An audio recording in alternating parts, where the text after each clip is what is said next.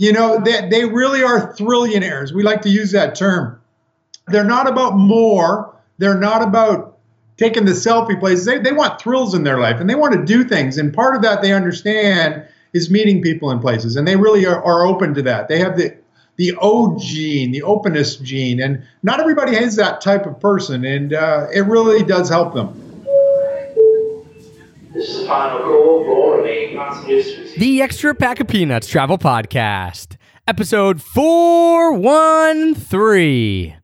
The United Arab Emirates has the world's most powerful passport, allowing its holders to enter 179 countries without needing to get a visa, and another 19 where you only have to get a visa upon arrival.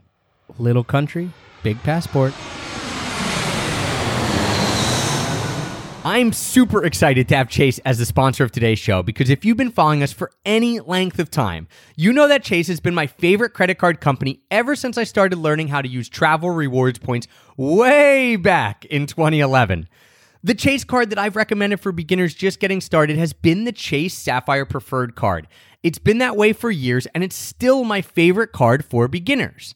The best part about the Chase Sapphire Preferred card is that it earns you Chase Ultimate Rewards points, which you can transfer to a host of great partners like United, Southwest, and Hyatt, or you can use directly through Chase Ultimate Rewards and book any flight, hotel, or car rental with no blackout dates. It's an absolute no-brainer. If you're looking to get started in earning travel rewards points, the Chase Sapphire Preferred is the card you need to get. To check out more information on all the great perks of the Sapphire Preferred card, plus the other great offerings from Chase, you can go to creditcards.com/epop and see all of my favorites. To be totally transparent, we do receive compensation from Chase as a sponsor, but all these opinions are my opinions only, and you know I'd only ever recommend something that I absolutely love and use myself, like Chase. So head on over to creditcards.com/epop and see all of my favorites. 1, 2, 3. I'll show you Paris in the morning. I'll show you London afternoon. If you feel your Dublin heart is burning, yeah, well you don't have to worry, 'cause we're going there soon. Don't have to worry, 'cause we're going there soon.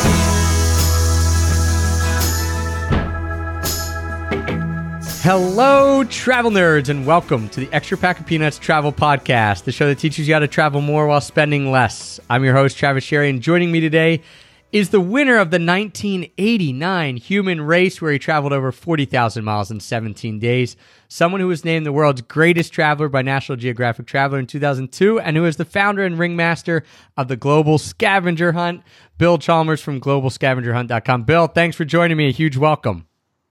Well, thank you, Travis. I've been a fan of yours for a while, so thanks for having me on. Yeah, we have a lot to unpack. You have done quite a lot of adventures, a lifetime's full of adventures, and plenty more to come. But I want to just start with, how did this all come about? How did this idea of putting together a global scavenger hunt even come about? Where was the genesis for that? Well, thanks for asking, and it's good sometimes doing radio and smaller format time-wise. You don't get into a lot of background, so I appreciate being able to get into some background on this, because people don't know where it comes from, and I think it's a unique aspect to it. Like you mentioned, 1989, I was involved in a race around the world on public transportation. It was very much like Jules Verne's Around the World in 80 Days kind of stuff. And I happened to be on a Pan Am airline plane. They're not even around anymore, as you know. And I was flying to London, and I saw this little blurb. It was only about an inch and a half big in the New York Times travel section that said, "Around the World Travel Competition Planned." And as soon as I saw it, I said, I gotta do this. And so that was in the spring. The event was to happen in the fall, and I got myself a partner. And I got myself some sponsors to pay for the seed money to get in it. And I entered the event, and I entered it with my best friend at the time. We were both in graduate school and studying international relations, of course. And he's also a stand-up comedian. And we entered the event with 14 other teams of 2, and we traveled around the world on public transportation, and we were lucky enough to do it in 17 days and won the event. And yes, as you mentioned, some scribes somewhere called us in different publications, World's Greatest Travelers. And Travis, I always wanted to do the event again. I was chomping at the bit to do it the next year. And it was a one-off. It was so logistically perilous, the guy could never, ever pull it off again. And 10 years later, my now wife was editing a book, a manuscript I wrote immediately after that event, which was kind of my version of Hunter S. Thompson Around the World in 17 Days, Gonzo Tale. And she said, if you ever wanted to do something like this, I'd be game. And I filed it away, and I was on a trip of all places, believe it or not, in Nepal. And at a high altitude, I think it was my lack of oxygen in my brain that took away my normal thought process and said, you know, Bill, you could do this in your version of how you want this to be because you participated in it, you have the passion for it. And literally 10 years later, I said, okay, let's see if we can do this. And I really did not think we'd be doing it for 20 years, I have to tell you. Be careful what you ask for. Yeah, that is amazing. I love that the story behind it, that you had participated in it. And when I read that, I was going to ask you, did it happen again? Obviously, you gave us the answer, no. The only person who was in Nepal with a lack of oxygen in their brain enough to do it would be you, right, to bring it back. And so, all right, you've been doing it 20 years. What did those first couple years or even the first year look like? Because there's a point where you get to, it's all fun and you're going to do it and you're excited. And then obviously the work comes in, right? And all that. So how did you pull off the first year? What did that look like? How did you even get it out? How did you get the word out? And like walk us through those first couple years of it, and then we'll delve into how it's changed and all. Sure. Well, again, thanks for asking because I am going to write a book. It's moving along.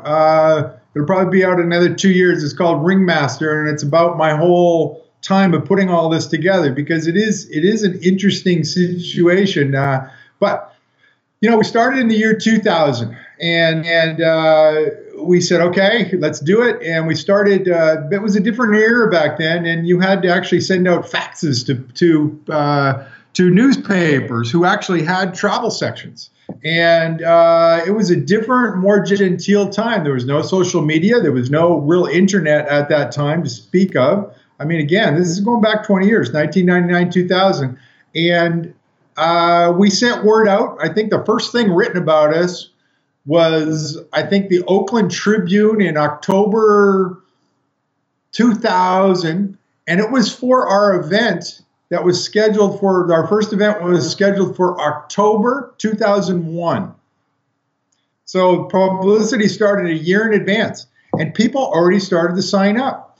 And that we felt good about that. We put ads, funny little thing here, we put an ad in, I think it was Outside Magazine, about the travel adventure. And, one of those little ads at the back of the magazine, it had a picture of the globe and it said, wanted, the world's greatest travelers. We still use that. And it was the funniest thing, Travis. We got hundreds and hundreds of postcards.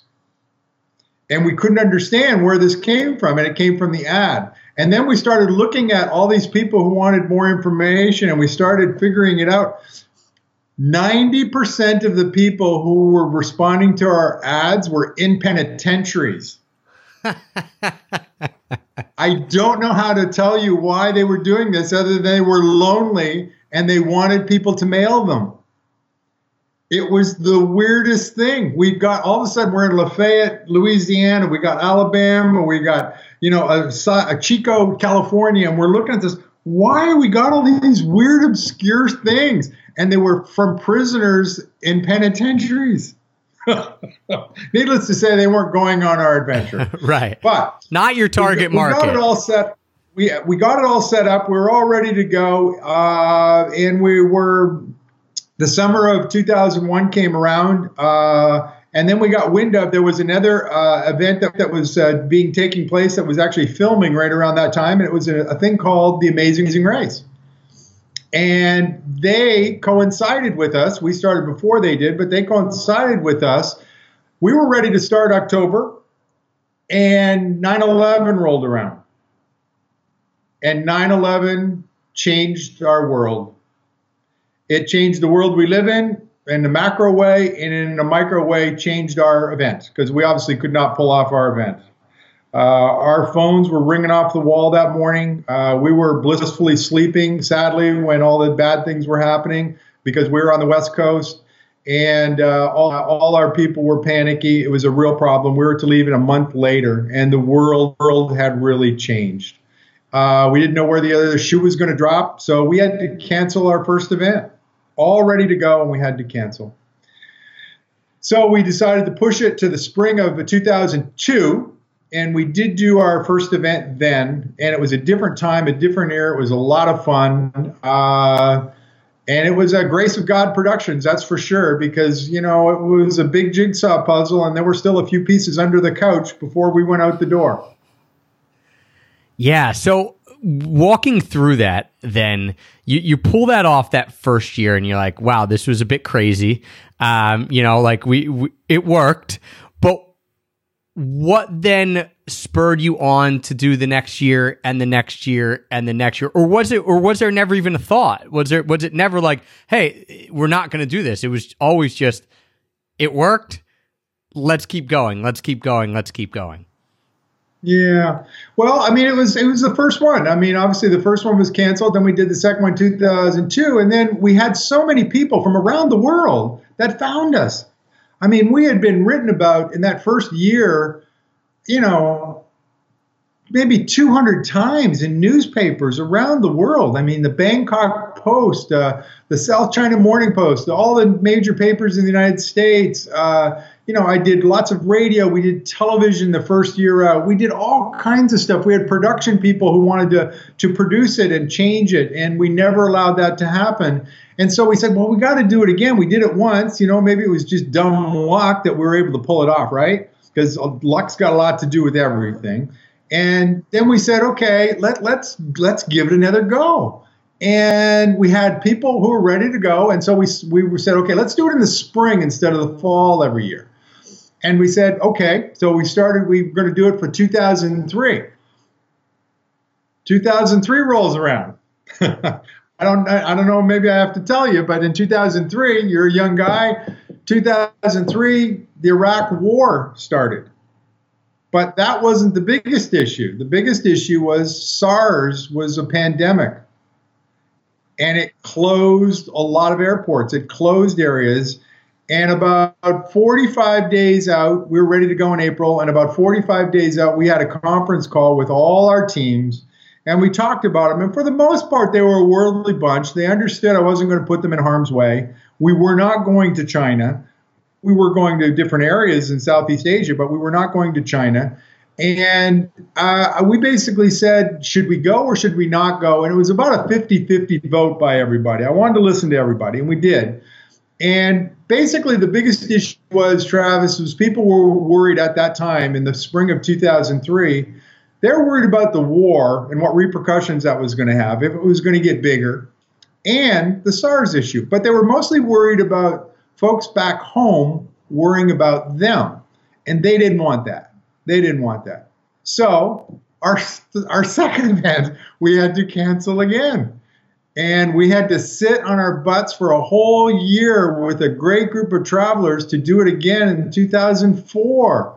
So, what's that sign of insanity? Hitting yourself or doing something again over and over again, expecting different results? Right. It's pretty clear we're insane. Right, because you're at this point 1 for 3, right? And we're 1 for 3. You're 1 for 3. You say we're doing it again, but then as we go further down the timeline, 2004 happens, and I know I read in there somewhere you guys took 2 years off because you had little kids and all that. But Yeah. since then, have you missed any other years because of world events? Okay.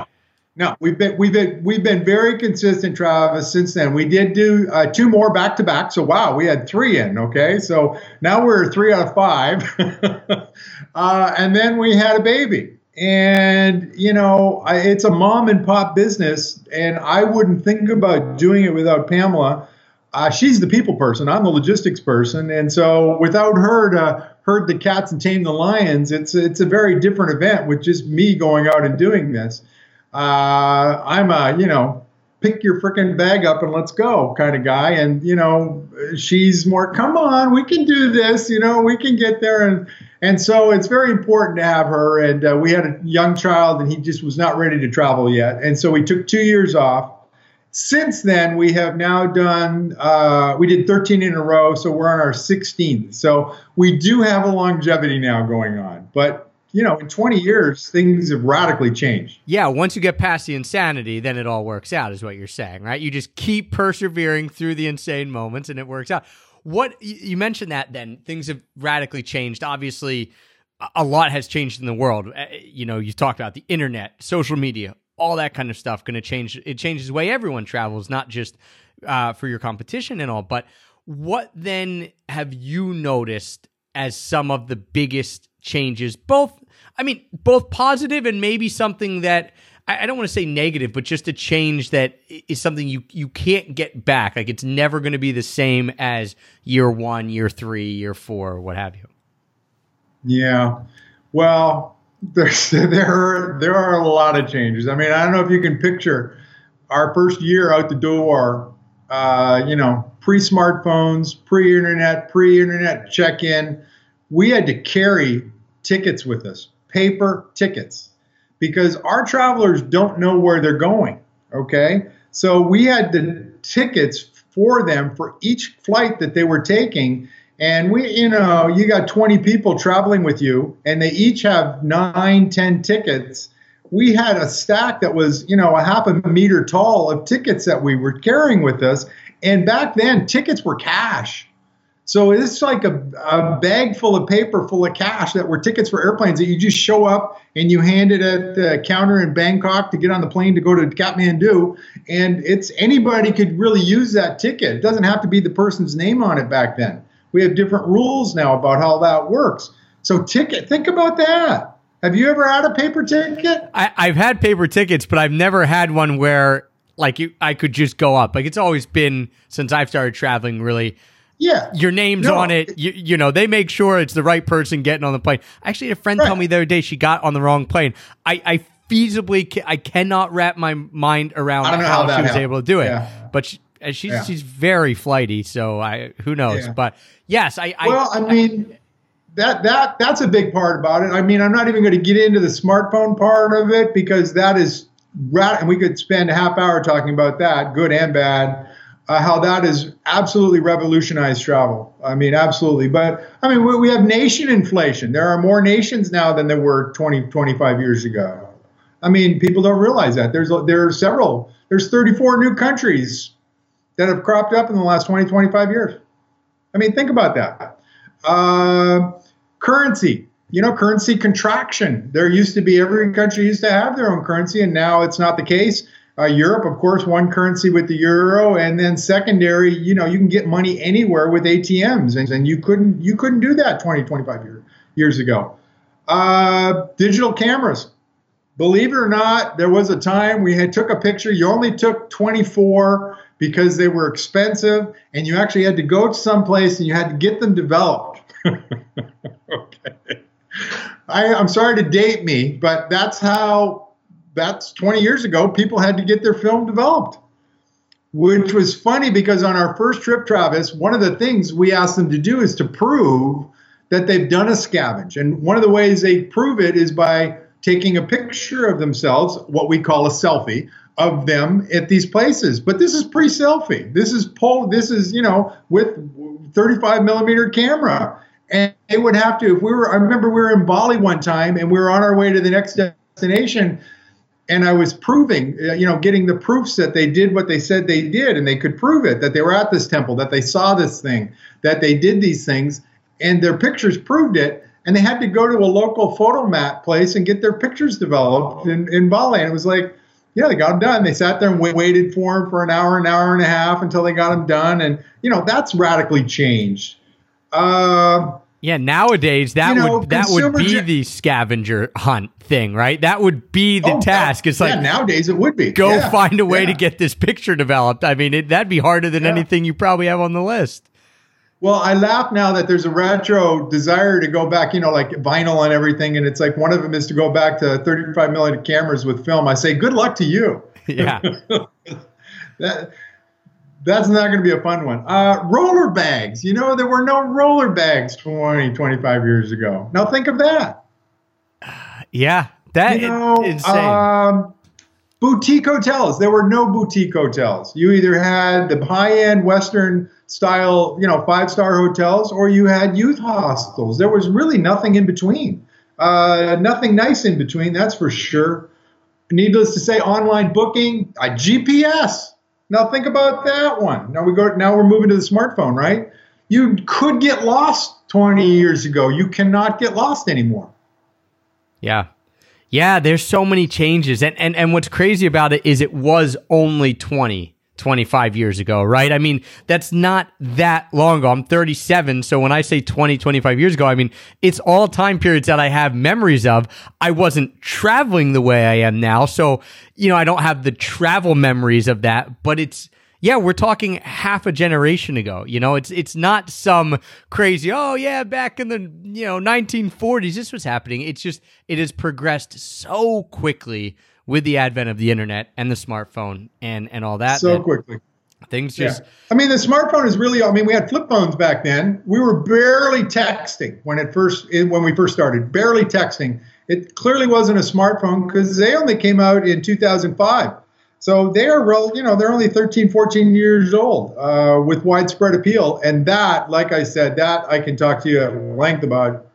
That's changed everything. For good and for bad, but the confidence of travelers now with the use of their smartphone is truly breathtaking in how they use it and what it can be used for as a tool. And it's truly amazing what you can do and how little you have to take with you. It really cuts down on your packing. It cuts down on what you have to take with you.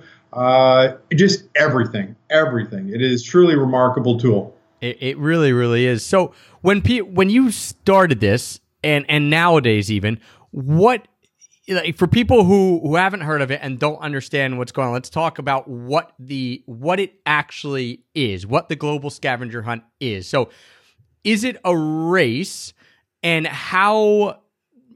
Yeah, just break down how it works for people, because you're taking people on this adventure as well. Like you're a part of it.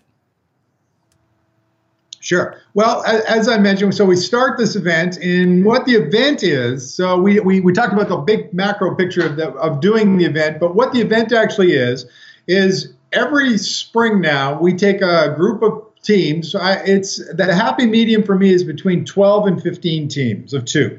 So 24 to 30 people. I will tell you there is a difference between 30 people traveling and 24 people traveling. The group dynamic changes. But basically what this is it's an annual event, and it's the World Travel Championship. And we go around the world in 23 days. And we touch base in 10 countries while we circumnavigate the globe, but we don't tell them which countries they're going to. So it's a blind date with the world. But it's a good blind date with the world.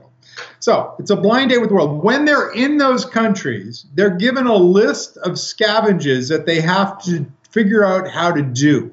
And it's their team, the dynamic of their teammates, to figure out which ones they can do, which ones they want to do, and then go do them. And all the scavenges are based on our risk-reward bonus system. So the more difficult they are, they're worth more points. The easier they are, they're worth less points. Things that are more time-consuming or take more logistics are worth more points. So teams are competing with these other teams to amass points in each destination we go to. But it is not a race like the one I was in 1989. It is a rally.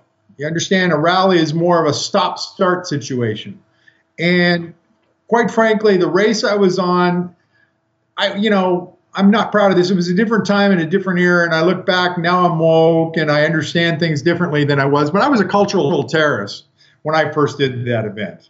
I looked at the world very differently. It was 1989. The wall was still up. The Soviet Union was still there. It was a different time and a different era, and I was a cultural Neanderthal.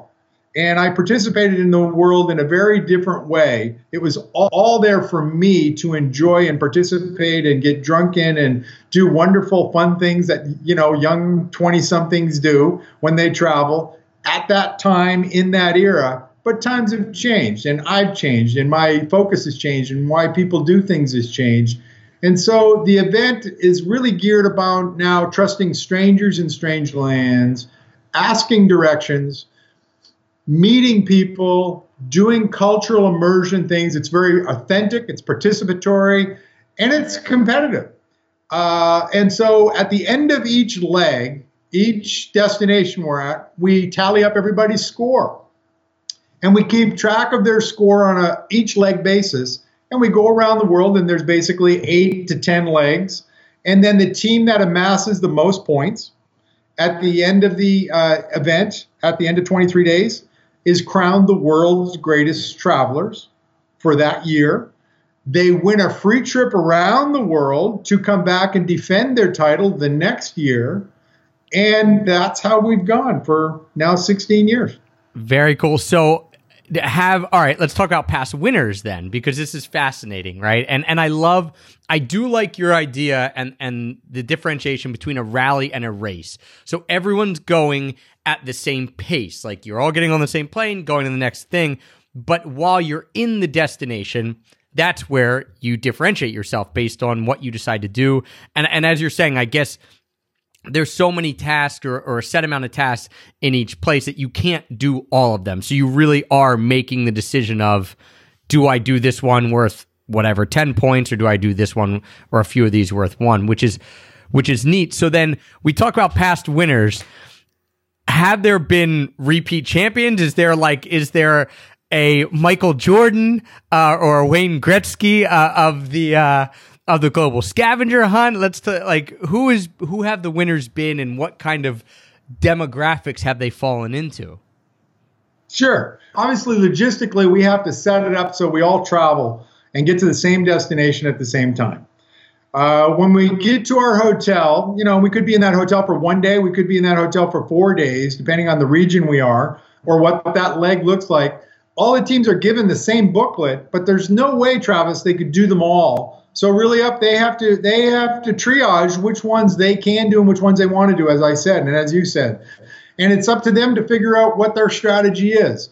So no two teams, I'm really here to tell you, in any leg we've ever done, have done the same scavenges, which is really interesting to me.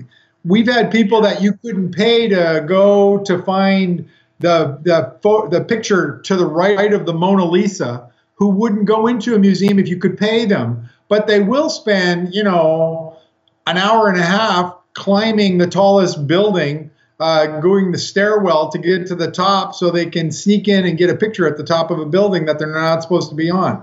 So, we have different scavengers. There's chutzpah involved in that. Now, the question of who wins, that's very interesting, very, very interesting. I will tell you that because it's a soft adventure, an adventure of the mind rather than a physical adventure or like stunts that I'm asking them to do, women do much better than men, much better. And I think the reason is, Travis, you're married, I know, and it's like women ask directions. Women are people. It's all about trusting strangers in strange lands. And if a man is lost and he's not going to ask directions because his ego's attached to this and he can't, lower himself to ask directions because he can't admit that he's lost, he's going to get loster. And that is what happens a lot. So the first 2-3 events, women won the event. And it was very gratifying for us, very gratifying. They smiled, they opened doors. They snuck into things. They were able to go to places that, two guys traveling the way they would do wouldn't do well, and so women have done well on this event. We interview everybody, and we say no to a lot of teams. It's not anybody that just signs up to this. You're vetted, your travel bona fides. We get to know you. We, of course, want positive people, proactive people. We get people from all over the world that want to participate, and we really have to vet people. And one of the things that I worry about, Travis, is the karmic debris of breaking up a relationship. I think you'll agree with me that the first time you travel with someone that you think is a significant other or a potential down the road, it's an eye-opening experience. I would say it's an eye-opening experience every time I travel with Heather, and it's been whatever it's been, 13 years. And every time we're kind of like, well, we're putting our relationships in our hands here, right? I mean, it's certainly, okay. So you're not saying no to couples necessarily, but it's certainly through the vetting process, we find out what their decision-making process is. And, we have to figure out, because they're on a daily basis for 23 days, they are traveling the world to places they've never been to. And every day, multiple times a day, they are attempting to do something or find something. And I'm telling you, half a dozen times a day, one person is going to be pointing exactly due west, and one person is going to be pointing exactly due east. And then they have to figure out who's right. And I don't want the karmic debris of a divorce. I mean, I used to, when I was dating in the dating world, I would call it the road test. And I would take gals on places and see how they did. And I have to tell you, most of them sunk. I'd take them to a third world country and it would be bad news. It was like they're looking for 3-ply toilet paper, and there's no 3-ply toilet paper here. They're looking for their special infused tea. And I'm sorry, that's just not here. They don't have that yet. They're a little behind the curve. Pamela and I, our first country we went to, I took her to, I gave her a week's notice to get her visa, to get packed, to get ready. And we were going to go to Burma, which is now Myanmar. But it was when it was closed, and it was a grueling situation to get in the country. And, she didn't know what to expect. I will tell you, obviously, she passed in flying colors. She had been on a European excursion, but she had never been to a developing country. And it was a mind-blowing experience. And, there are developing countries and there are developed countries. And at that time, Burma was one of those places. And she did well. So the road test is very important. And knock on wood, and I'm doing that right now, we have never had any divorces. But we have had babies. We've had marriages. We've had new friendships. We've had lots of great stuff come up, but no one is broken up because of it. But it has been very altering for that. Now, to go to your question about do we have a Wayne Gretzky, and I like that because I'm a big hockey fan. We do.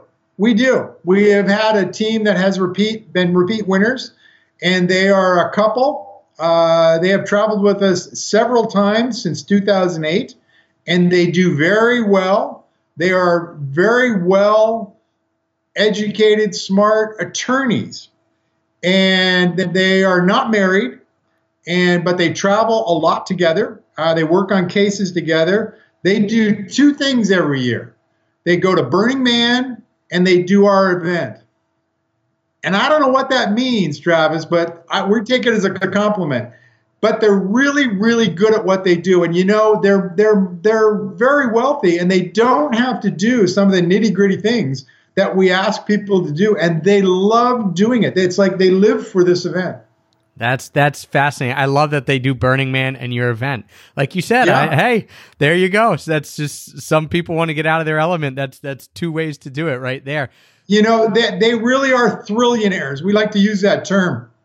They're not about more. They're not about taking the selfie places. They want thrills in their life, and they want to do things. And part of that, they understand, is meeting people in places. And they really are open to that. They have the O gene, the openness gene. And not everybody has that type of person, and it really does help them. What have you seen be the most, like, what is the type of people that come on this the most as far as groups? Like you said, you have some couples, married couples. Sometimes I assume you probably have a lot of friends. Have you seen it kind of break down one way or the other? Like, all right, we have a lot of friends who come on this together. We have a lot of couples, or have there been more? I'm just fascinated by demographics. Have there been more male partners? Males traveling with males, females with females, or do you just have a really wide swath when it comes to the people signing up? Yeah, so the demographics are skewed, as I mentioned, just slightly towards women. Usually, 30 to 55 are our numbers. And the reason is twofold. One is you have younger people, adventurers and travelers that really want to try something like this and see how the world goes. We do get a lot of people that have seen The Amazing Race and want to participate in this. They're couch potatoes, basically. They don't get to go. And so we vet them out. So they think they're going on a stunt show, and that's not what this is. And so that's not going to happen. We get a lot of empty nesters, so people who are at the end of their kids are gone, but they were gung-ho travelers at some point in their life. We get a lot of wealthy people who want to win the world's greatest traveler crown, quite frankly. And for the first year, I had to figure out how to take money out of the equation, because I just want someone to be able to participate in this and not for money to be part of the equation. And yes, you have to enter the event, and it costs, money to enter, the fees to enter. But once that's out, it's anybody's game. So if you have more will than wallet, you're going to do just as well as somebody that's got a big wallet, because it's not about throwing money around. It's about meeting people and having experiences. So we've been able to equalize that. We get buddy teams. My favorite teams, quite honestly, are teams that there's two generations involved in it. And it can either be a father and a son, or a mother-daughter, or we've had one where it was a grandmother, and she was a spry, early 60s, but she was a flight attendant, and she was a great traveler. I mean, a really great traveler. And she went with one of her younger grandchildren, who was a teenager at the time, and he was a great traveler. They had all the bona fides. They were up for adventure. They'd gone around the world. They had traveled, and they did really well. And it really was gratifying to see that. And so that was exciting. Travis, when we started, we thought it was all about travel and about the places we were going to. And for the most part, it is, because of the backdrop, but it's really about the people. And it's a very unique cocktail that we're able to put together each year. And it's very gratifying. It's very gratifying. Yeah, let's talk about actually putting it together, because you talked about how, you have a vetting process. Obviously, that's super important. You have your amount of teams that you like to have, 12 to 15, and you talked about who does well and, who kind of gets through the application process. But then there's the other part of it is you and your wife, Pam, figuring out, like, how do you continue to figure out where to go, what type of scavengers to have in these places? Because when you have repeat people coming, I mean, I assume you've used similar scavengers over, the 16 years and what have you, but you're constantly creating new things. So how do you, is all places you've been and things you've done, do you crowdsource it from friends and people who are travelers? Because that would be incredibly difficult. Like, I'm even thinking about my hometown of Philadelphia and saying, all right, if someone came here, what could I think of 15 things that they could do that would be awarded different points? And it would be hard for me to come up with that. And I live here and have lived here. So how do you do that for all these places around the world? Yeah, well, that's a good question. That's part of the recipe that we have that we've gotten very good at over the years. I mean, I've been now traveling the globe for 40 years. I couldn't tell you how many countries I had been to. I stopped counting decades ago. Johnny Cash, I've been everywhere, man. But I still have a lot of things that I want to do and a lot of places I haven't been to. So I've been to a lot of places. This trip so far, this adventure that we put on, has gone to 85 countries so far. And now, even saying 85 countries, I mean, United States is a big country, and if I could technically say I've been to United States if I've been to New York, right? But that doesn't mean you've been to New Orleans, you've been to Los Angeles or San Francisco or Seattle or Pittsburgh or Philadelphia or Chicago or Miami or, so there are many elements and places you go to within countries. And there are countries that we have gone to repeatedly because they're such big countries and so wonderful and I call them rich target environments for cultural things to do. So we do repeat on a few, and there's logistically, when we're traveling around the world and literally circumnavigating the globe, there are a couple chokehold places that you have to go through to move on.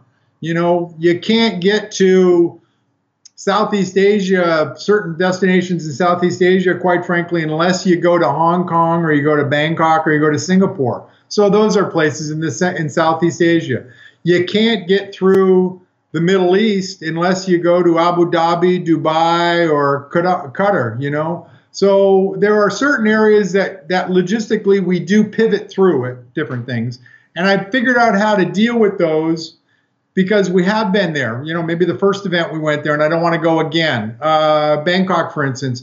Bangkok is one of the great places to do what I call a layover challenge. Okay, so we're testing people's travel skills, right? Their travel IQ, the things they can do and how they go about doing it. And that's what the scavengers are designed to do. They're designed to test your logistic strength, how you get around, how you communicate with people, your travel savvy, your situational awareness. Obviously there's competition involved, so there's the heat of battle involved. There's the marathon aspect of traveling for 23 days. There's fatigue. There's fatigue and quick travel too. Like that, yes. You're not lollygagging around saying I'm going to spend 7 days on the beach. This is not a sleep on the beach cruise. This is an active person's, you're doing things 12, 14 hours a day. You're having fun doing those things. And then there's the jet lag aspect. We are traveling the world and you got 24 time zones to deal with.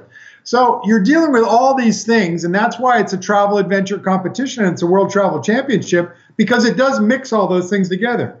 And so each destination is different, but the one I was mentioning about Bangkok is we do the layover challenge. Now, just doing a layover, some people don't mind spending 3-4 hours at airports. Personally, I hate it. I don't like malls. Why would I go to sit in an airport for 3-4 hours? Because that's what they all are now, right? Malls. And so we put together the layover challenge, and basically think about that. Okay, so what do they have to do in a 5-hour layover challenge in Bangkok? Well, the first and most important thing is don't miss your flight. Right. So I assume you've had this happen before, right? You've had to have had people miss flights. We have never had anybody miss a flight. All right. Ever. These are good travelers, Travis. All right, These are good travelers. Okay. No one has ever missed a flight. Wow. So they have to reverse engineer their time. And so what they have to do is they have to figure, okay, how long is this going to take me to go through customs, to go through immigration, to get to my gate? Because that's what they're going to have to do. So they have to figure out what that is. Now, the other aspect of it is most of our travelers only travel with carry-ons, right? So they clearly don't want to take the carry-on for 3-4 hours with them. So what do? They got to find a place to leave their bag for 3-4 hours. So they have to deal with that. Then our event is all about public transportation. They can't hire a car and have a driver just drive them around for 4 or 5 hours. They have to use public transportation. And sometimes, for instance, in Bangkok, nowadays, one of the scavengers is use 4 modes of public transportation. Okay. So they're on boats, they're on the SkyTrains, they're on the subway, they're in a tuk-tuk, they're doing 4 different modes of transportation. So they have to figure all that stuff out, and then you attach food to that. They got to eat something while they're there, because if you don't eat something in a destination, you're not really in the destination. Totally, so my thinking too. Food is very important. Yep. If you're even somewhere for an hour and you don't eat something there, you're missing out on the country. And then maybe there's something iconic or culturally iconic that I ask them to do. Go find the reclining Buddha, or go to Wat Po and get a massage, or go to the omelet market and buy a specialty omelet that's going to give them, some mojo for the rest of the trip. So they have to do stuff, and they have to go out and spend those 4 or 5 hours doing that. So it's very unique as far as that, and it really does test somebody's travel chops. Now, the first couple of days, everybody's on equal footing, but very quickly they find out that there's some teams that are really, wow, they're really good at this. And I try to tell people, the adventure is the adventure itself. You can compete in this event, and we have some serious competitors, but I really want you to have a great adventure and do stuff. So I want everybody and all the teams to find their own Goldilocks spot. And it's interesting how competitive people get. We offered prize money one year, and that was not pretty. Huh. Instead of the trip, instead of like a return trip. Then. Exactly. Yeah. We offered $50,000 in prize money, and it was ugly, Travis. I will never do that again. It really changed the dynamic of the trip, having done both ways. How people acted and how they reacted and the things they said and did. And human nature, as I mentioned, I always thought it was about travel, but it really is about people. And the competitive natures of people sometimes can get the best of it. This trip really puts a mirror up to people's face. And, there's that old saying, I think it was Buckaroo Banzai, I could be wrong, but no matter where you go, there you are. If you're a certain type of person, it's going to come out on this trip, whether you like it or not. And I tell everybody, I say at the beginning of the trip, I go, you're now meeting everybody, all these other teams for the first time, put your best foot forward, okay? Don't show us who you really are too early. And this event really holds up a mirror to people. I found out, no names, that would be in the book, but people who are cutthroat in their business world and the world they live in, it comes out in this event. Or people who are very nice but get walked on a lot, they get taken advantage of. The dynamic is very, very interesting, and each one is unique. And as much as we try to vet it, get rid of the negative Nellies, get rid of the people that are total neophytes that really don't belong out there. There's always one or two teams or one or two people on different teams that come in and get through there some way, somehow.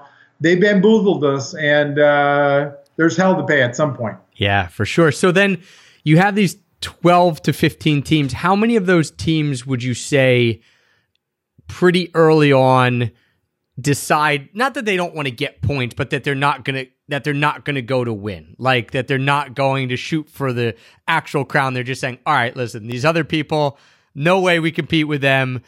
We're just going to do it, compete against ourselves, have fun, what have you. Yeah. And I encourage that. I got to tell you, from the get-go, I really do encourage that. I call it the third day syndrome, and it usually happens on the third day of the trip, no matter where we are in the world. By the third day, they understand, what they're going to be required to do and how they're going to have to participate if they want to participate in a serious way.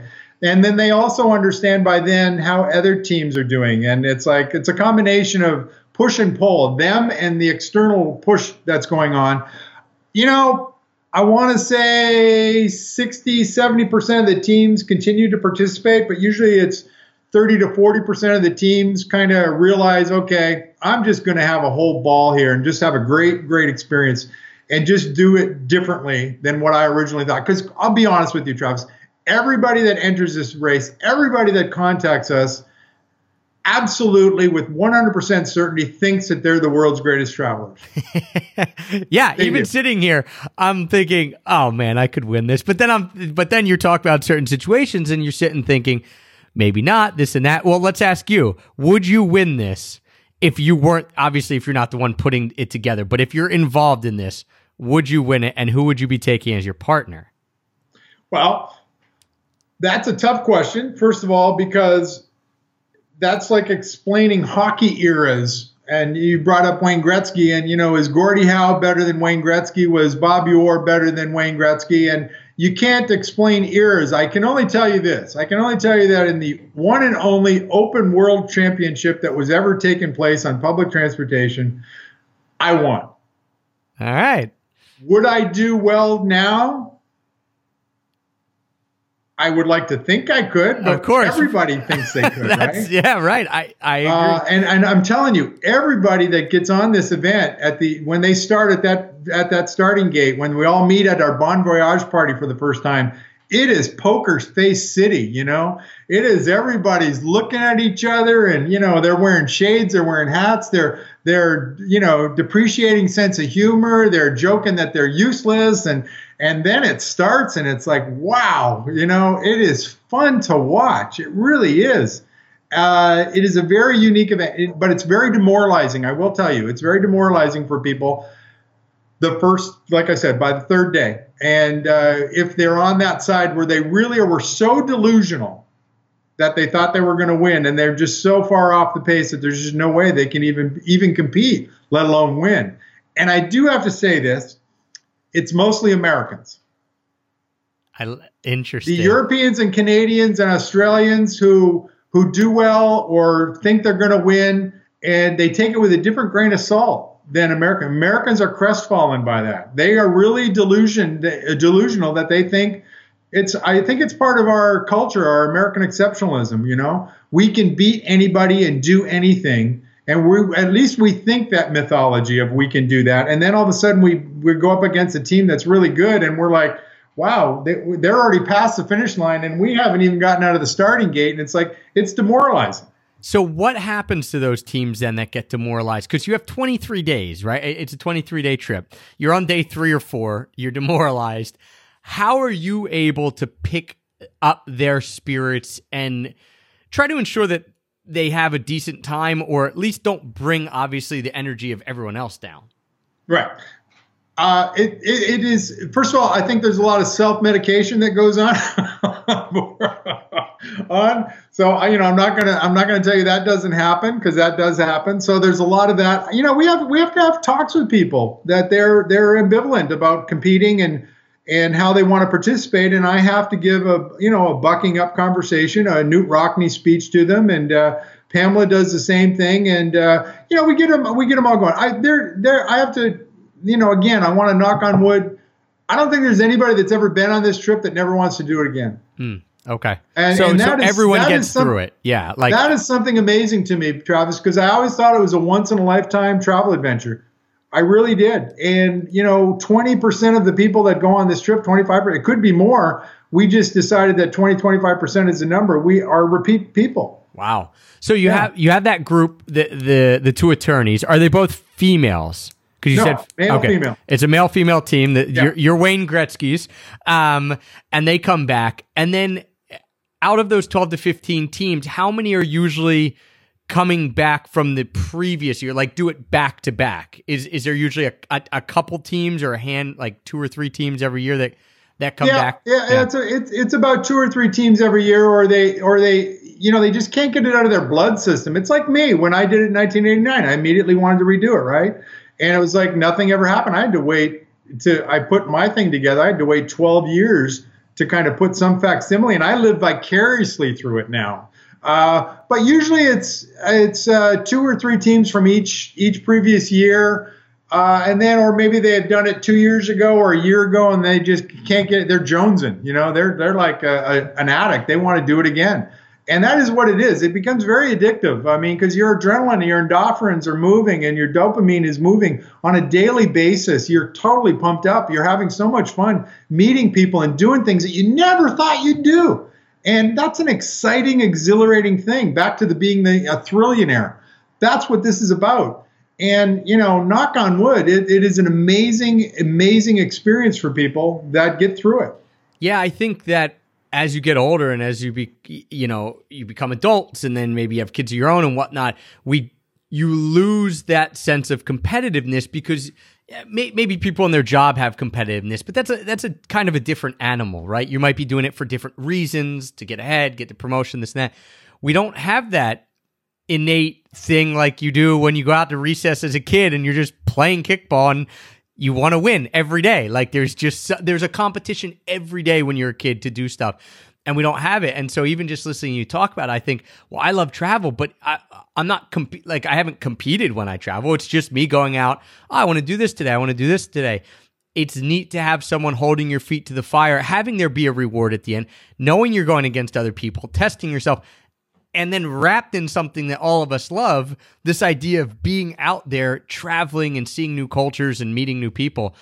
Yeah, I could see how it could become quite an addiction. Like for me, I'm like, oh man, I better not start, or else this could be tough. But yeah, you know what's the unique part about listening to you explain that, and you've got it down. You know, the competition part of it only happens when we tally up the scores.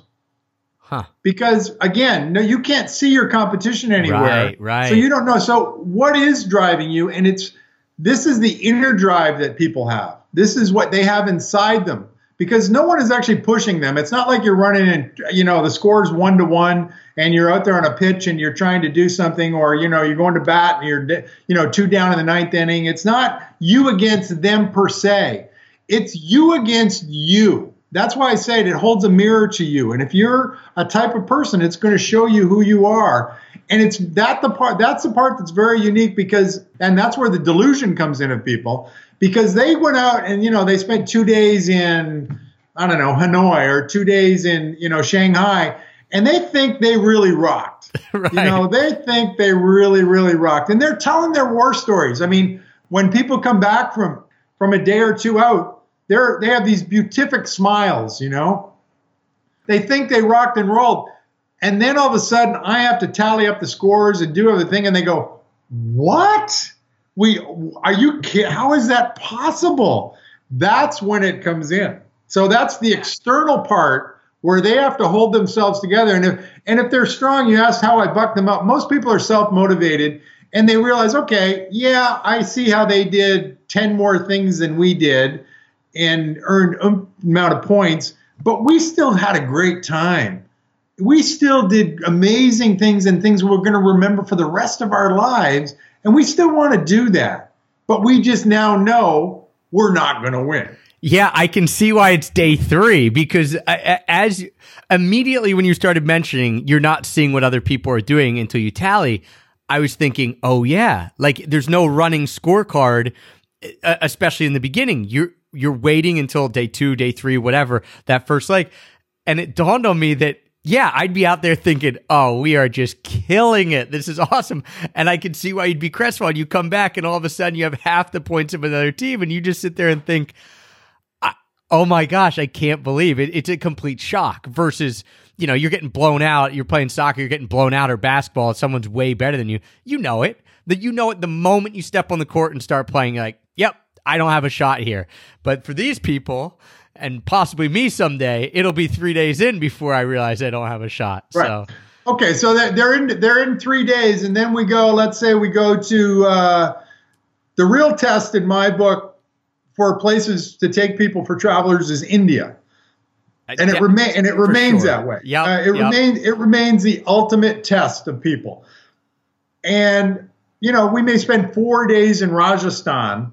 With logistically, they public transportation. They can't hire a car. They have to figure out how to get from here to there and do things and accomplish things, not get sick, deal with the weather, deal with the people and everything that they're having to deal with. And so they may have gone, 2-3 days, and maybe they're real close to the top, or they're still competing. And then they spend 4 days in India. And it's the great equalizer. Even the best teams, life changes for them in India, and and then it allows the door for people that were slow and steady, that did things a little differently. And so the turtle and the hare thing comes into play. And did they get on the back of that truck instead of waiting 2 hours for the next bus, and just jump on a truck with a bunch of people? Did they do that? Were they creative? And, not everybody wants to do that. But, to me, that's what travel's about. Eating people and doing unusual things. Anybody can book a car and go visit iconic sites. Yep. Anybody can do that. Yeah, you're so right. I heard a quote once. This was right before I went to India, and then I went to India and I understood what they meant. And it said there's 2 types of travelers, those who have been to India and those who haven't. And I was like, really? Like, we've done some hard traveling. And then we went to India, and I thought, wow, the person who said this quote had obviously been to India, because it was so true. It's just a completely different animal in every single way. So it's interesting that you brought that up. Then I want to ask about how long it takes you guys to plan this out. I mean, is this a whole year thing? Like from maybe not the moment that it ends. I'm sure you take a break, as I'm sure most of the travelers come back. It's been fun, but you must be pretty burnt out. When do you start planning for the next year? That's a good question. I'll be honest with you. Every year I do it is the last year I'm ever going to do it. Now, having said that, I'm into 15 events and I'm getting ready to do the 16th in a month or two. Okay. So every time I do, it's the last one I'm going to do. I mean, it's not the livelihood. It's, do we make money off this? Sure we do as an event and putting it. It isn't what keeps us going in our lives. I'm a writer. I write books. I do different things. We have a different world point of view of our lives and how we live our lives. But around Labor Day every year, my wife looks at me and goes, I notice you haven't talked about the global scavenger hunt for a couple months. And I go, yeah. And now she goes, is that a good thing or a bad thing? I go, I don't know. You tell me. And so she pushes me or I push her. And, depending on who wants to do it more that year, we start figuring it out. And then, around Labor Day, she'll start maybe saying, well, these dates work. It's after Passover or Easter. It's before graduation and weddings. It kind of works in the spring. And I kind of go, well, I don't have anything planned for that time period. And so we have this dance that we do, and it usually starts around Labor Day for April. The first aspect of it is, of course, to get enough people to go on the trip. So that usually happens around now. Some people are already signed up and want to go from years in past. So we already have them in the hopper. Then we start working on people and, people sign up and life happens and we understand that. Marriages happen, babies happen, people get pregnant, people lose their job. Life happens. And so we understand that. So we have ebbs and flows of teams. Right now we're in the process of actually hooking up individual travelers that want to go but don't have teammates, but they're still passionate about going and want to participate. So we're now doing lack of a better term, a hook me up, a dating service without the sex aspect of it to see if they'd be good teammates. And so we're in that process, filling a couple bubble holes right now. And so we're 75 days out. I have not picked the itinerary yet. Wow. Okay. So, man. And for good reason. Which is right now as we're talking, Travis, we're in the midst of the coronavirus. Right. So when we're talking February. It's on a daily basis changing the way the world is traveling. Yeah. So we're talking February 2020, early February 2020. Your plans are to go, your event in 2020 is April 17th through. April 17th. So we're 75 days away. Yeah. And the coronavirus, which obviously, as you mentioned, I mean, you're not going to parts of China. Who knows? What's going to be shut down, what's not. So when do you usually start putting the itinerary together? Because then you book everyone's plane ticket, right? Because they don't know where they're going. So you have to. Where they're going. We do everything. Yeah. Do you have a service that helps you do that? Wait, one more? Do you guys have a service that helps you book that since you've been doing it every year? Or do you just actually only you go on and put everyone's name in and book everyone's flights? No, we don't do that. That would be madness. You said you were insane, so I have a very good air guy.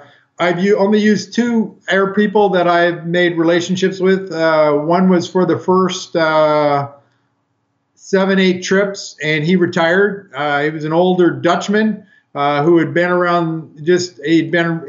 Talk about a brain for logistics. 45 years in the business, was an amazing individual, and he retired though, sadly. And at that point I used my secondary backup for that I always had, and I've used him since then. But one person, there's only 3 people in the entire world that know where we're going, and it's Pamela, myself, and the air guy. And my kids don't even know, and I have 2 kids now. My one daughter, she's 24, so she's been into the event since the get-go. But, she's at college in the Netherlands, and so she never knew where we were going. But my son, he's 14. I think he's been around the world now 7, 8 times, 55 countries. He never knows where we're going. And it's like, we actually think it's child abuse that we're putting him through, because he doesn't. I mean, think about this, taking a teenager and say, yeah, we're going away for 3 weeks. Where are we going? Well, we're not going to tell you. I mean, you know. Yeah. So he goes with, so you, Pam, and him, your son now, since your daughter's in school, go as like the support crew. Like you go every year. Is there any other people who go as help, or is it just you two? Depending on the logistics and where we are, we have had people go with us that do advance for us that are 2 days ahead of us. So every day they're 2 days ahead of the whole event from beginning to end, and making sure all the logistics are where they need to be. Because what we're responsible for and what we do is we obviously put together all the air, all the hotels, and then ground transportation to the hotel. Once we get off the plane, I want to move everybody as quickly and as efficiently as possible to the hotel. Once we're in the hotel, the way it kind of goes is I look at everybody and see how weary they are, how big their luggage is under their eyes, and I kind of go, okay, this may mean 2 hours or 3 hours or 4 hours downtime, because they only ever know where they're going, their new country, 4 hours before the plane leaves. It's called the 4-hour notice. And once they're given the 4-hour notice, they have to pack and get to the airport and not miss their plane. But coming back, we get everybody to the hotel. I give them time to refresh. You know, some people have to send their laundry or find a fluff and fold nearby. Some people want to take showers. So we get a lot of writers that go on the trip. They have to do a posting or something. Whatever they need to do for 2-3 hours. And that's when we meet everybody and we start the leg, and we give everybody the scavengers at the same time. And then I look at my clock and I go, okay, we'll see you in 3 days upstairs at the bar at 9 o'clock at night. And that's when they will get their next 4-hour notice. So we kind of go around like that. But it starts, I start putting the air together around 75 days out. You're a smart traveler. The best tickets to buy international air are between 60 and 45 days out. Right. Yep. 2-month window. Yep. And that's for international. We never have flown on domestic on domestic flights. So whatever happens in America stays in America. We don't deal with that at all. I'll be honest with you. We're very jaded as far as that goes, because I hear absolute horror stories about what's going on in America traveling and going places. We don't travel domestically. I mean, when I travel domestically, I'm on Alaska Air up and down the coast, and it's always nonstop to one place to another, and that's it for me. Yeah. Okay. I'm always going somewhere else. Yeah, for sure. I mean, the world's a big place. Might as well take advantage of it. All right, so they get their 4-hour notice. How early do they know for the first trip? Like, where do you all meet? Obviously, you have to meet somewhere. Where is that usually? Do you have a tipping off point? Is it LA? Is it San Francisco? I mean, you're on the West Coast, so. Those are the two places they do know. But because they're probably both in North America, it's not giving away too much of a surprise. We do tell them where they need to be at the starting gate on April the 17th. So last year, for instance, our departure place, everybody needed to be in Vancouver, Canada at 3 o'clock on that Friday when the event starts. And so they do know that they're going to be in Vancouver, Canada. And they know that well in advance. So 60 days in advance. Okay, so they can start planning. Yeah. And then they know where they're going to come back. And then 15 days later, we give them where we're going to end. Okay. Last year, we ended in Miami. And so they knew they were going to be arriving in Miami at the last day of the event. Gotcha.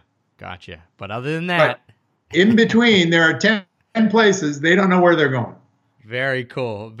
All right, so people, if people are listening and they're interested in this, and I am very interested in this, what about the logistics of how much it costs? We talked about the dates for 2020, April 17th through, what was it, May 3rd, May 9th? May 9th, right? Because you had 23 days. Always usually in that spring window, right? You guys tried to do it there. So best time to travel. I don't know when you travel, Travis, but I know it's harder with people with children, but it's the best time to travel. First of all, it's late spring in the northern hemisphere, and I have to tell this to everybody but it's also early fall in the southern hemisphere, and we usually do get to the southern hemisphere too. Again, we're going around the world, and we pretty much hit 4 continents while we're doing that. We don't promise we're going to hit 4 continents, but we usually do. Yeah. So you get good weather almost around the world, plus a good time for people if you are Western civilization based, for schooling and, just all that kind of jazz. So even if you can't go this year, people should look at that chunk of spring somewhere in there. And then what's it cost and how, and what does that cover? Sure. The event cost to enter the event for a team is $25,000 for that team. And that includes all your international airfare for the 2 people going around the world. It includes 23 nights in hotels, includes about 40% of your meals, some ground transportation, as I mentioned, back to the hotels. And we get all our sponsors and everything put together, great travel, goodie bags, swag bags, that kind of stuff.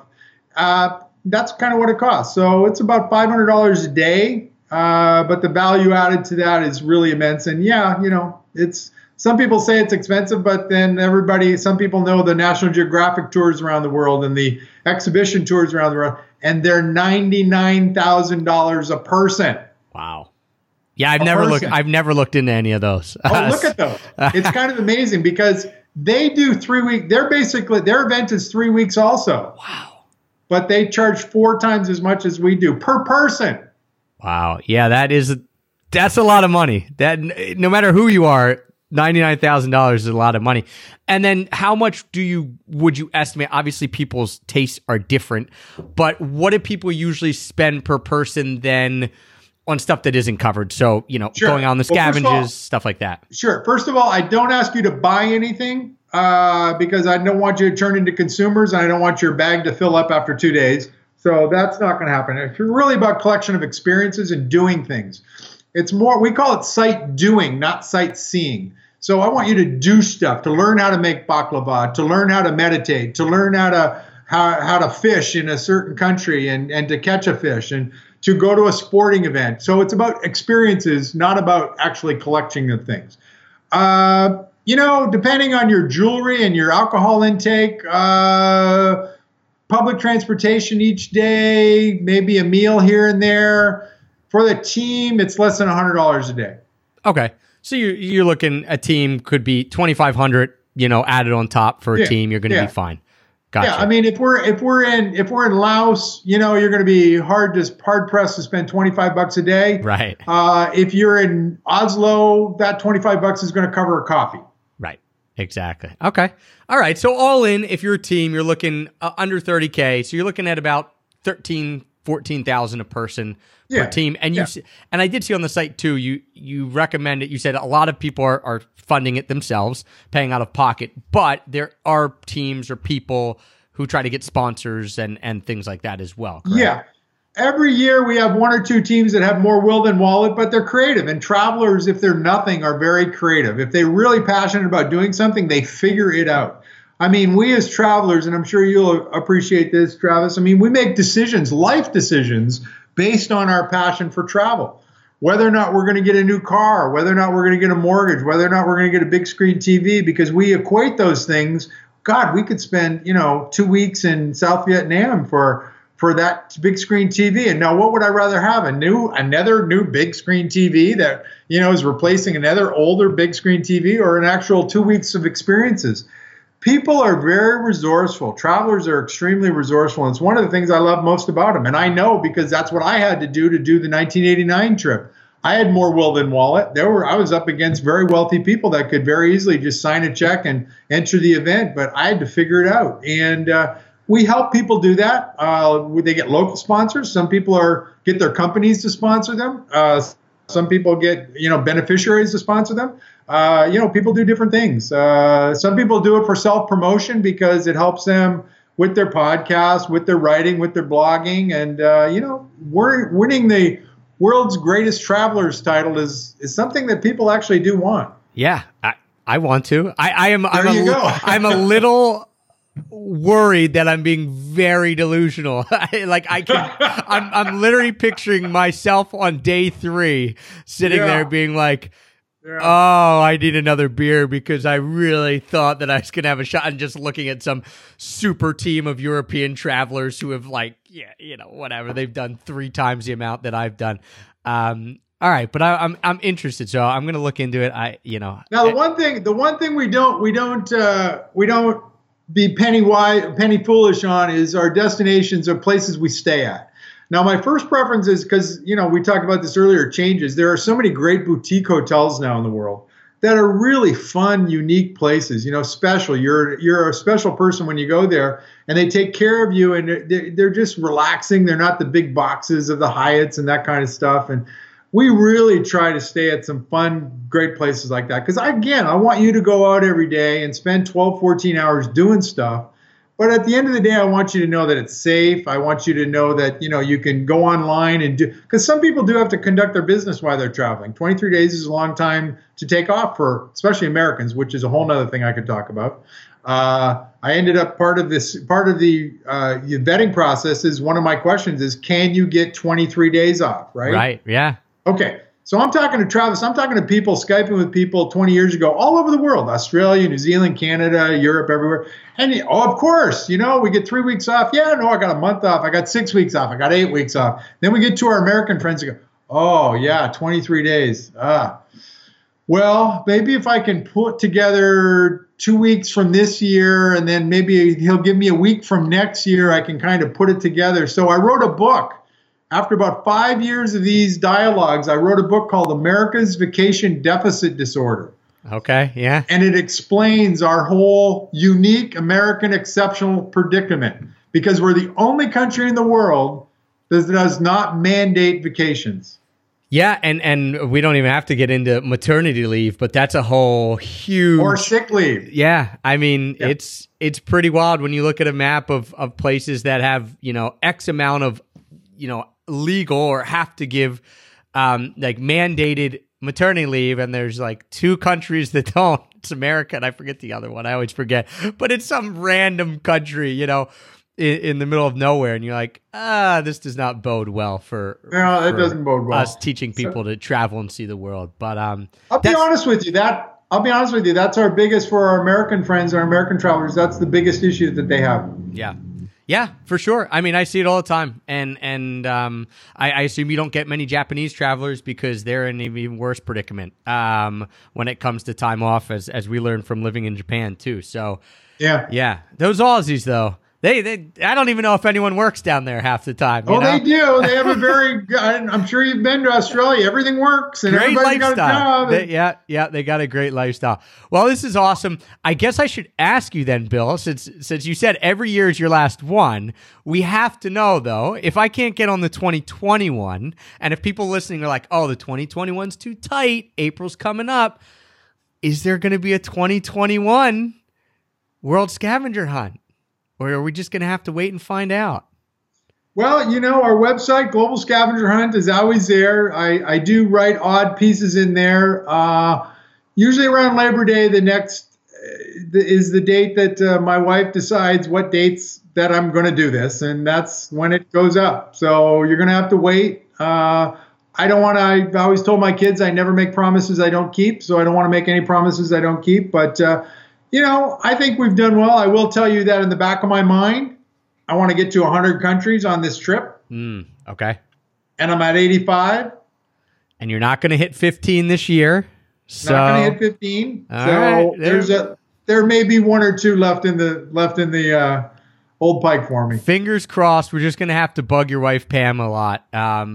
If you ever think you're going to hang it up, we'll have to make sure we put a bug in her. Travis, and one of the reasons why, I travel a lot. I have the best job in the world. This is really the best job in the world. I get to think about what I get to do. I get to travel around the world. Of course, I get paid to do it, but I get to go research the places that we're going to. You asked me how I do this. I do it myself. It's my own experiences. And if there's some place that I feel challenged with, I'll go spend 4 or 5 days in those destinations to really get underneath the fingernails. I'll find out, I'll pre-met maybe a local travel writer. Back in the day, we used to know a lot of the Lonely Planet guidebook writers. I've had a lot of relationships with foreign correspondents, so we get to know places in a different level based on that. Nowadays, we have friends everywhere in the world, which is really, really gratifying. So we don't get to we see Barcelona in a whole different version than a tourist going to the iconic sites. You will see that iconic site, but you will see 10 other things that no one ever gets to see. So that's my job. I get to do that. And you can tell, I am still, after 40 years of traveling, despite the indignities of being, felt up more time than the happy hooker from a TSA agent, I still love to travel. I am enthusiastic about travel. I am positive about travel and hopeful about travel. We haven't talked about some negative externalities. I'm an economist by trade, and we haven't talked about some of those things. And we could spend another hour talking about this. But I talk about the positive things and the good things. It's a good thing. And I wake up to do that, and it's fulfilling for me. So I will tell you that as much as it is still all about the travel, it's still great about the people that go on this trip. They're great travelers too. And I get to swap war stories with them. I get to exchange things. And that, I got to tell you, I think that's one why we get a lot of repeat people. Not only is the uniqueness of the travel experience really in their blood and they're addicted to it, but they also know that they're with kindred spirits. They're with true world-class adventurers who have been around the block and have done things, and everybody's different. That been around the block for some is 200 countries. We've got people in the MTP that have gone on this. I don't know if you know who they are. The most traveled persons list. We've got people in that top 5 list that have gone on our trip, and they didn't win, and experienced this trip in a different kind of way. And that is great because we all swap stories, and the enthusiasm that everybody shares. And hopefully, your listeners can sense that I'm not jaded. I'm still excited about travel. And yeah, sure, I hate sitting on the back of a Yak 11 plane sometimes for 4 hours, bumpy, going over the Himalayas and just white knuckling it. But I still love to do it. I still love to do it. Yep. I'm totally with you. And I feel the same way about getting to do what I do. The reason we started the podcast was this exact reason of I want to swap stories and talk to people, kindred spirits, who are interesting people who are all in this world of travel in some form or fashion, and just light you up, right? And that the fact that you get to actually go on the trips, and that's one of your jobs. I mean, yeah, it doesn't get much better than that. So yeah, you're not hanging it up. That's what I got out of that. You're not hanging it up. That's the takeaway. Bill, awesome. Thank you so much for joining me today, putting together such an awesome event, and more importantly, just spreading the love, as we just talked about, of competition and travel and the positivity of it, and getting out of your comfort zone and doing things, pushing yourself in ways that you probably wouldn't. I just love everything that's wrapped up in the mission that you guys have over there and in the competition. So thanks for putting that together. Remind people one more time, what's the best way for them to come look at what you're doing, follow along, because I know you post some blog posts up there as it's going. So how can they find out about it, possibly sign up this year, next year? Where should they go? Sure. Well, obviously, the place to start is globalscavengerhunt.com. Globalscavengerhunt.com. We can always be reached at our number. It's area code 310-281-7809, but it's always best to start with Global Scavenger Hunt. Bill Chalmers, I'm on, I don't know what I'm on anymore. I don't even do any of that stuff, but someone takes care of it for me. But I'm on all the usual places that I can probably be found at my not pseudonym, but my real name of William Chalmers. Awesome. Yeah, you guys will be able to find it. It's all linked up. So when are you, website. I got to ask my question now. You asked me all these questions. Yeah. When are you and Heather going to join us? All right, we've got to, like you said, is it best to trade? You don't want to be responsible for any divorces. So I don't know. Is it going to be Heather and I? I don't know if she could put up with me for 23 days. I feel like she would be much better at it than me, which is just the way it is, but just the way I see it. But I mean, 2021, I'd love to say 2020, but I know that's not going to happen with a 6-month-old. It'd be hard to pawn a 6-month-old off on someone for 30 days. You know what? I got to tell you, 6 months is a good, easy peasy to take with you because they're not walking and they're not talking. You know what they need. You have people bring infants and kids with them. We have. Okay. Interesting. Yeah. That makes it different. All right. I will tell you, the first time my son went, he stopped. This is not a good story, but he stopped eating in Nepal. Okay. He wouldn't eat anything. His system just kind of shut down. He wouldn't eat anything. we had to FedEx peanut butter to Nepal, to Kathmandu, because that was the only way we were going to get protein in them. And how old was he at that point? Just 2. Okay.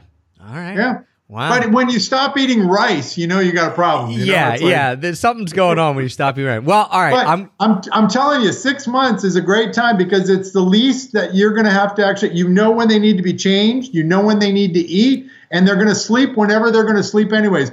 You're going to suffer jet lag. They're not going to suffer jet lag. Yeah, but I want to win, Bill. I'm deluding baby myself. Borns are for, I'm you know? still deluding myself into thinking I'm going to win. You know, I want every advantage, not any disadvantage. Although maybe a kid could be an advantage. I doubt it. But well, to see, as my kids got older, our big thing, because we had to take I can't tell you how many times I've had conversations with headmasters and principals, you know, but bottom line is, my question is, they tell them all the work that they're supposed to do. I finally say, so if they don't do anything and they take 3 weeks off, are you going to fail them? And they say, no, of course not. They're great students. I go, okay. And they go, so don't let school, when they get old enough, don't let school get in the way of a good education. I will promise. I can promise you that will be the case. Will not be the case. Right. We will not let it get in because we are. Travis, it's been a pleasure. Oh, it has been my pleasure. I'm going to be following along. I'm super jealous that I don't think we can make 2020 work, but 2021, I think this has to go on the calendar. April into May, somewhere in there. Maybe we'll get some EPOP people to come on it with us. They can beat us. I mean, I'm sure I'm being delusional. There's probably a lot better travelers out there than me. So, yeah, I appreciate it. And this has just been intriguing ever since I saw that you guys ran this. And I don't know the first time I came across this, but a couple years ago at least. And I saw this and just remember thinking, this is awesome, and the people behind this are amazing people. That's even before I got to talk to you. So now I know there's amazing people behind it. So pass along my best to your wife, and hopefully we'll get to hang out when I get out to Oregon next and get to hang out in person and swap some more stories. Thank you. Awesome. Guys, we'll link everything up in the show notes, extrapackofpeanuts.com/shows. Bill, thanks again. Love it. Appreciate everything you're doing there. And thank you, everyone, for tuning in today, for the continued support that makes us the #1 rated travel podcast on Apple Podcasts. Until next time, happy free travels. I'll show you Paris.